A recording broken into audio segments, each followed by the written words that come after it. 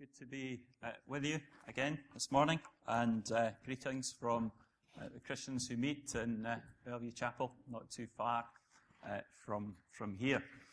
One of the great dangers, I think, sometimes of being a Christian is you think you have all the answers to life and you can carry on virtually on your own and you don't give it a minute's thought until all of a sudden you kind of stuff up big time and you get something wrong in life. And it's at times like that you realize, actually, you can't make anything of the Christian life unless you really throw yourself on the mercy of God and the power of His Holy Spirit. And I really enjoyed this week reading again the passage you've given me. It's a great passage of Scripture. One with a lot of depth to it, but one that's really practical and helpful. I was saying to Graham earlier, he was very jealous that I'd been given that passage. But I said to him not to feel too bad because I'm through in Hamilton tonight speaking. And they've given me Genesis 20 to speak on. Now, I know from your looks you're thinking, what's happened in Genesis 20? Well, what you'll find is a very intriguing story of Abraham meeting up with a king called Abimelech. And the sort of central theme of the story is he passes his wife off as his sister. I've got to talk for 40 minutes on that tonight. So anybody who has any suggestions, it's not too late. There's still a gap in my sermon. I'm going to phone the chairman up this afternoon and suggest he picks a couple of really long hymns to fill in the gaps. But so our passage this morning, very much more straightforward and powerful for us. I was really encouraged too when Peter was up earlier flying a helicopter, because he talked also about, how did he say it? Power. Like that. There you go. And he referred to that period in the experience of the disciples when they'd seen the Lord die, they'd seen Him buried, they'd experienced Him alive, and then He began for 40 days to teach them, and He taught them just two things in these 40 days. Isn't that incredible? The last 40 days, perhaps, that He would be with His disciples on earth, He spent 2 days teaching them, firstly, about the kingdom of God. And that's really important because that kingdom has started, we're living in it, and it's stretching out in front of us. And the second thing He taught them was about the Holy Spirit, about God's power. And I want, as we go through our passage this morning, to think about God's Spirit's power and how it helps us to live as Christians for Him today. So, just to get the context before we turn to the passage we're going to read, Acts 1 verse 8. You don't need to turn to this, you'll know this verse. You will receive power when the Holy Spirit comes on you. What a promise. And you will be my witnesses in Jerusalem and in all Judea, Samaria, Tanzania, to the ends of the earth. What a challenge. So let's turn then to Ephesians 3. I've no fancy PowerPoint for you, so you just have to listen to me, I'm afraid. Nothing for you to look at on the screen, at least I hope not. There you go. Nothing on the screen for you to look at. Just me and God's Word. Let's read Ephesians 3. Maybe start at verse 13. I did have a title, actually. They gave me a title, The Manifold Wisdom of God. I'm not sure if I'll bring that in or not, other than to say, here is the manifold wisdom of God. Okay? So, there you go. Title dealt with. Verse 13 of Ephesians 3. I ask you, therefore, Paul writes, not to be discouraged because of my sufferings for you, which are your glory. For this reason I kneel before the Father, from whom His whole family in heaven and on earth derives its name. I pray that out of His glorious riches He may strengthen you with power through His Spirit in your inner being, so that Christ may dwell in your hearts through faith. And I pray that you, being rooted and established in love, may have power together with all the saints to grasp how wide, long, high, deep is the love of Christ, and to know this love that surpasses knowledge, that you may be filled to the measure of all the fullness of God. Now to him who is able to do immeasurably more than all we ask or imagine, according to his power that is at work within us, to him be glory in the church and in Christ Jesus throughout all generations, forever and ever. Amen. Power.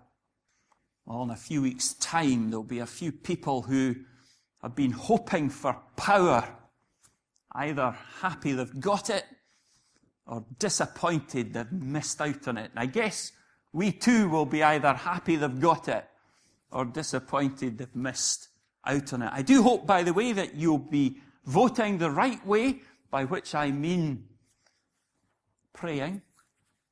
There's no political comment in that at all, but we need to pray for things like elections. It's important to us.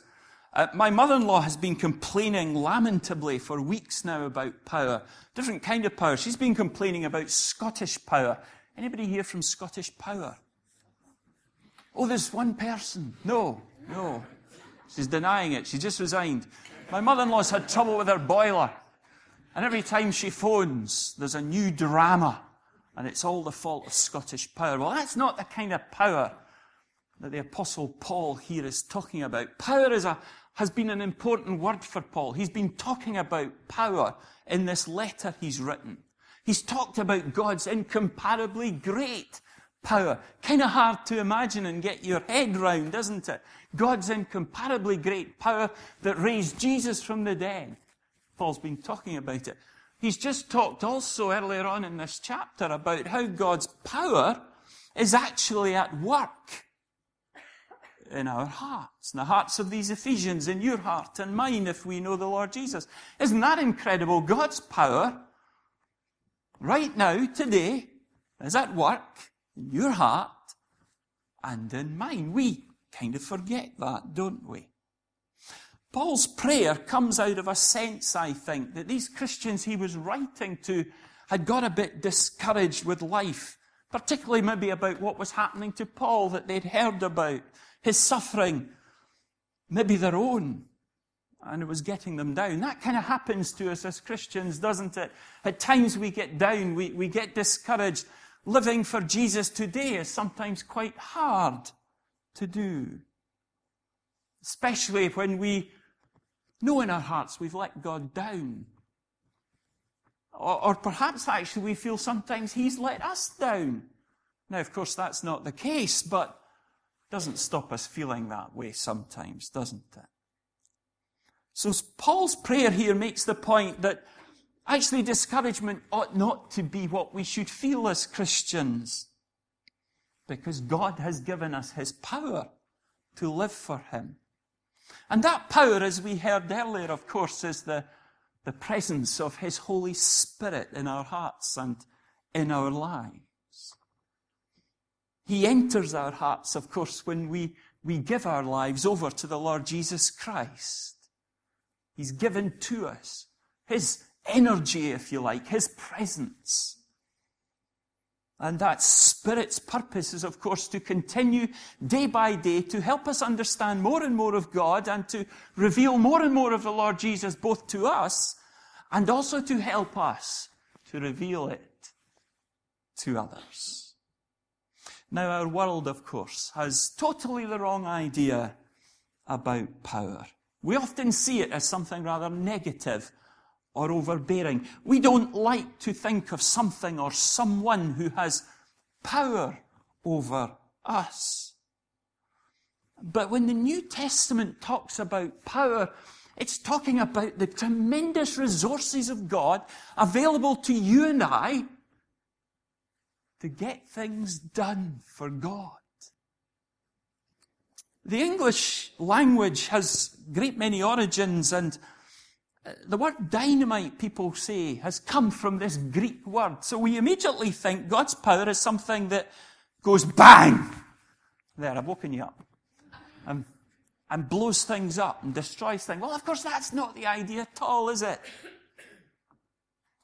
God gives us his power to enable us to live for him and to do what he wants us to do, what he has asked us to do, what he has commanded us to do, and actually just to help us sometimes, day by day, live for Jesus. And so as Paul thinks about these slightly discouraged Christians, he prays that the power of God's Holy Spirit would be their very real experience. He wants them living beyond their expectation. And as I thought about that, I did wonder whether our churches today, maybe you as an individual, need a fresh realization of that God is at work in your life. His power is here in this place. Do we need that fresh realization? I guess before we are too quick to say yes, we need to ask ourselves, why? Is there something that's stopping God's power, either working through us or working through the church? Is there something that's just putting a big dampener on how God works? Is it that we've not left him any room in our lives to work for us? You know, our lives are so full of other things that are far more important than God. Well, we've kind of squeezed him out. Maybe that's the case. Well, as we'll see in a moment, Paul will give us some really important reasons for seeking fresh wind, fresh power, as the American pastor Jim Cymbala called it in his book. And there's only one real purpose for God's power, you know. Paul described it in verse 21 as, so there would be glory in his church. Jesus said, you'll get this power so that you will be my witnesses. That's why we have God's power. Oh, it's nice to know it's there. But it's not so that we can go around healing people unless you are, of course, a very talented doctor, in which case God's given you some gifts there. But it's not really for these fantastic experiences, great though they might be. You have God's Spirit in you so that you can live for Jesus. And when you live for Jesus, you will be his witnesses. Day in and day out. It is, isn't it, an incredible and humbling thought that the Holy Spirit is the enabling power behind the witness of the church in the world. He is the ability given to Christians for the completion of the Great Commission of world evangelization, and we've heard a bit about it. That's a huge relief. It's not down to me, and it's not down to you. Oh, we can do things in the power of God, but ultimately, it's God's Spirit. So if we want to claim this power for ourselves, then we'd better be completely behind the strategy of heaven, which is to win men and women for Christ. Let's look at this prayer. Let's look at verses 16 and 17 as Paul prays here for the power to strengthen the inner man. I pray, he says, that out of his glorious riches, out of God's glorious riches, he may strengthen you with power through his Spirit in your inner being, so that Christ may dwell in your hearts through faith. Now, our culture, of course, is more concerned with the outer man. Gym memberships, keeping fit, anti-aging creams, plastic surgery, whatever it might be, we've got to look good on the inside. It doesn't actually matter if inside we're rotting away, as long as on the outside we're looking good.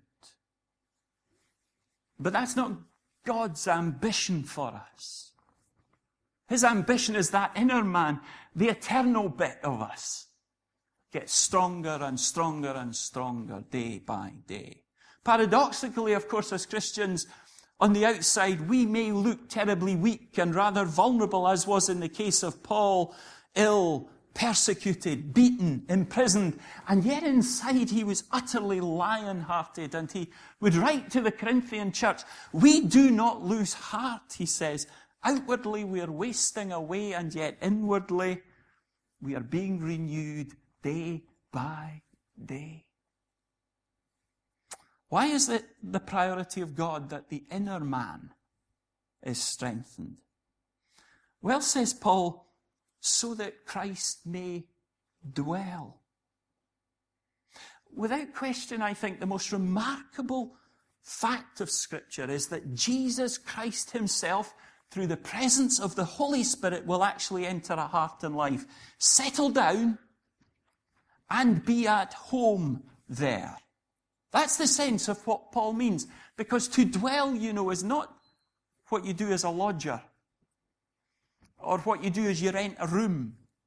That's not the sense of what Paul means here. What he means is Jesus Christ has come into a life and he's there to stay. That heart is his. In John 14, we find Jesus talking to his disciples about homes. They had all left their homes for him. He was saying to them that he would shortly leave them and prepare a home for them. Meanwhile, their hearts would be the home for his Spirit. Oh, they found that really hard to understand until at Pentecost. And then they felt that presence, didn't they? A tremendous wind. The flames of fire. So demonstrable symbols. God was there. The Spirit had come home. Robert Munger, a Presbyterian minister from a few decades ago, he wrote a wonderful little book entitled My Heart, Christ's Home. Anybody read it? Anybody brave enough to put their hand, because you're probably over 50? Nobody has. Well, there you go. My Heart, Christ's Home. In it, he pictured his life as various rooms. So he said Christ came in and I showed him into the library. It was his mind. The control room of the house. And he writes in his book of his embarrassment at Jesus viewing the books in his library, the magazines on his coffee table, the films in his collection. And he writes, I turned to him and said, Master, I know this room needs a radical alteration. Will you help make it what it ought to be? Then he says, we went to the dining room, the place where our appetites are met. And it dawned on Robert Munger, of all the things he had fed himself on that were not ultimately satisfying and in some cases were harmful, and how much he knew then he needed to feed himself on Jesus. The living room where he relaxed, put his feet up.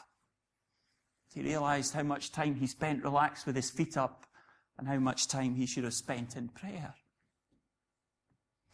And then he talks most challengingly of all of the closet under the stairs. The room is locked. It's dark. And it's where he said he'd put things from his past life that he'd found hard to give up.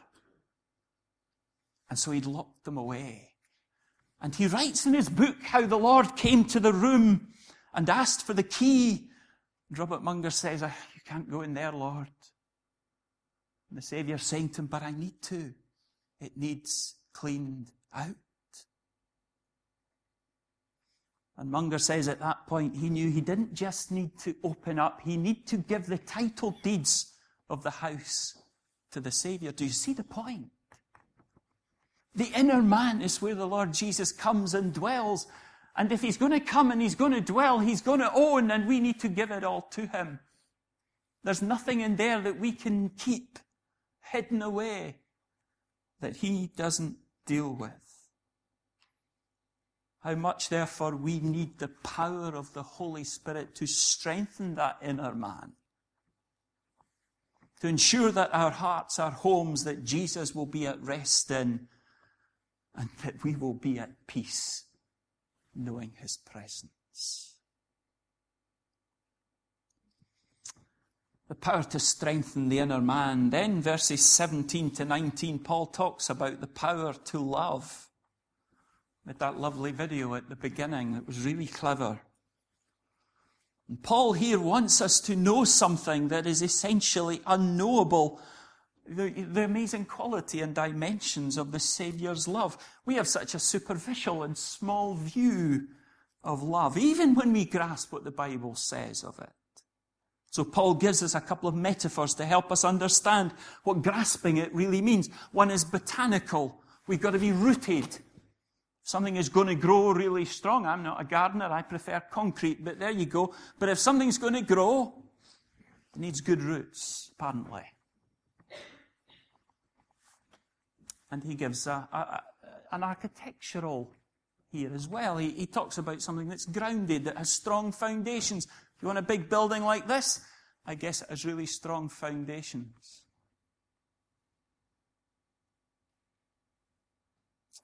You see, when the rubber hits the road of our Christian life, or our church life, it's how well rooted we are, how well grounded we are in the love of God that will help us. And Paul gives us these limitless dimensions of height and width and depth. I wanted to break into that chorus, Jesus' love is very wonderful, but I won't. That'll empty the place instantly. But you get the point, don't you? And the reality is, of course, you can get really low in life. You can feel as though you've committed the most heinous of sins. You can feel as though your life has got just rock bottom and below rock bottom. And do you know what? The love of God in Christ is there for you. Or you can have the most spiritual high you've ever had. The greatest experience you've ever had of Christ. And do you know what? There's always more. There's always more. John talks about Jesus saying to his disciples, I want to show you the full extent of my love. And he did it by washing smelly feet. But as a picture of what he would do on the cross, with arms outstretched, pinned to a wooden cross. That's the extent of the love of the Lord Jesus Christ. I don't know about you, but sometimes I'm just utterly speechless at that. That transcendent sense of something that you really want to grasp, and yet it's unknowable. It's too vast.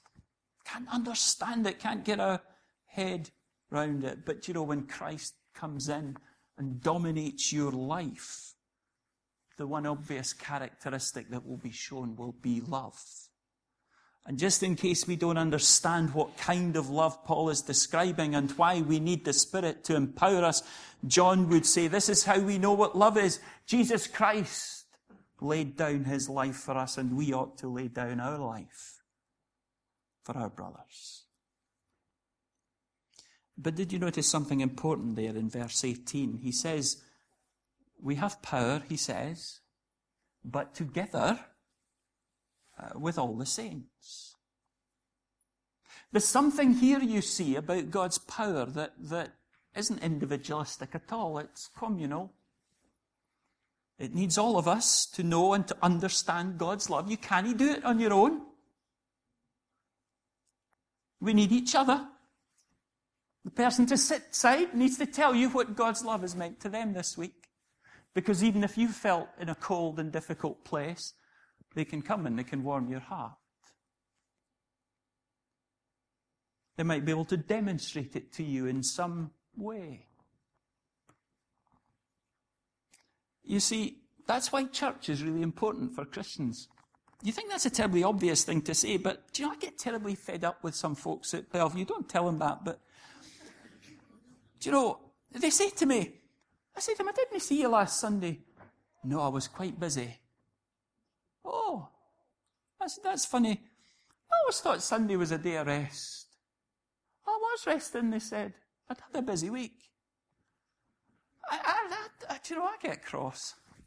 I know you shouldn't, but that's a daft way to go on. God has given us this vehicle that we call church, but he's given us it as a community. We need to be here. There's no point sitting in your living room on your own, relaxing. because you won't get any sense of the love of God in Christ that's really meaningful there. Or you might get a wee bit of it. But who wants a wee bit of anything? Would you not rather have it all? John Stott wrote, do you know, it takes the whole people of God to understand the whole love of God. Because as isolated Christians, we can only ever know some of it. Oh, and by the way, of course, it's crucial to our witness, isn't it? By this shall all men know that you are my disciples, that you have love for each other. I hope Bellevue no listen to the tape. I don't suppose they will. They're probably glad to be short of me for a day. Here's the last point. Verses 20 to 21. It's a wee doxology at the end of Paul's prayer. I don't know what your prayers end up like. Mine usually end up a kind of confusion of words, and I thought, I better get on, I'm going to work. Paul has time to kind of give us this wonderful doxology that really is all about a power to do. So we thought about a power to strengthen our inner man. We thought about a power to love. Here's a power to do, because the heart of Paul's prayer is not that we know something, but that we do something. We serve here a God of no limits. Now maybe you're sitting there and you're thinking, you know what? I'd be really happy if I could just accomplish the things I know about, the things I've been praying about, the things I've been thinking about. Here's Paul telling me about things I haven't even imagined about he wants us to do. But you see the point. It's not about us. It's not about you. It's not about me. It's not about what we can do. Because you know what we can do now? That means nothing to our Tanzanian friends. We can do nothing on our own. Anything we do for Christ is done in his power at work in us.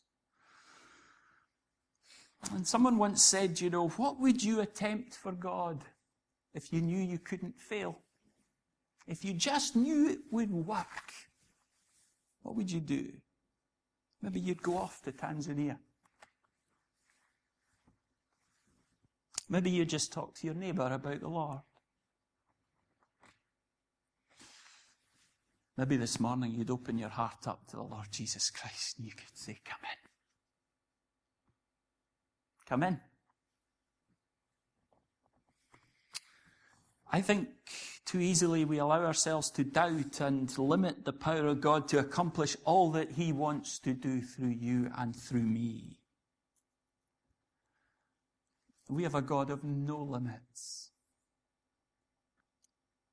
Again, John Stott says, he is able to do more than we can ask or think or imagine, for his expectations are higher than ours, and he does not give his grace in calculated measures.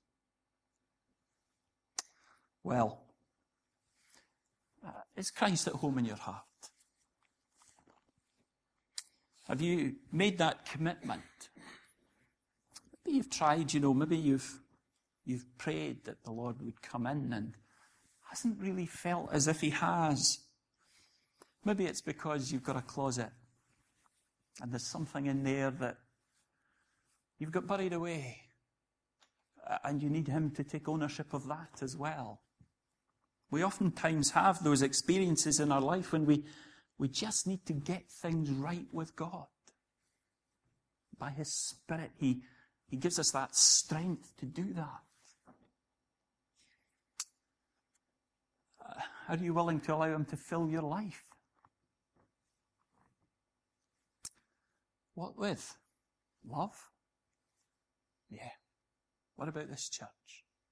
Is it to be filled with the love of God, such that we love one another, such that others see the love we have for one another, and such that we love others who are not yet part of Christ's great kingdom? Are we going to be his witness, testifying to his glory seeking his grace. May God bless his word to us. And I trust he will bless all that this church seeks to do for him. Let's pray together. Our Father God, we thank you for the coming of the Lord Jesus Christ. We thank you for the way he came and he lived and he identified with us as human beings. We thank you for the fact that he died, that he took my sins on Calvary. He dealt with them. We thank you that he rose and that now he is ascended in heaven. He's at your right hand. And Father, we thank you that we are not alone. He hasn't left us. That in our hearts we have your Spirit. Father, we claim him, we own him, we ask for him to come and to anoint us, yes, but to live within us. We turn over our hearts and lives to him. As individuals this morning, yes, but also corporately as fellowships, whether here at Brunsfield or at Bellevue or any of the other churches in Edinburgh, Father, may they be Spirit-filled and Spirit-empowered places of worship. That this city, this land, might be claimed again for Scotland, for God. Father, we thank you for the growth of your church in other lands. We thank you for the growth in Africa, for the growth in South America, for even that growth in China and in other lands. Lord, we want that growth here. We want to see people streaming into our churches. We want to see people turning this land upside down again because of you. And we might have a part to play in that, Lord. Release us, we ask. In Jesus' name. Amen. Amen.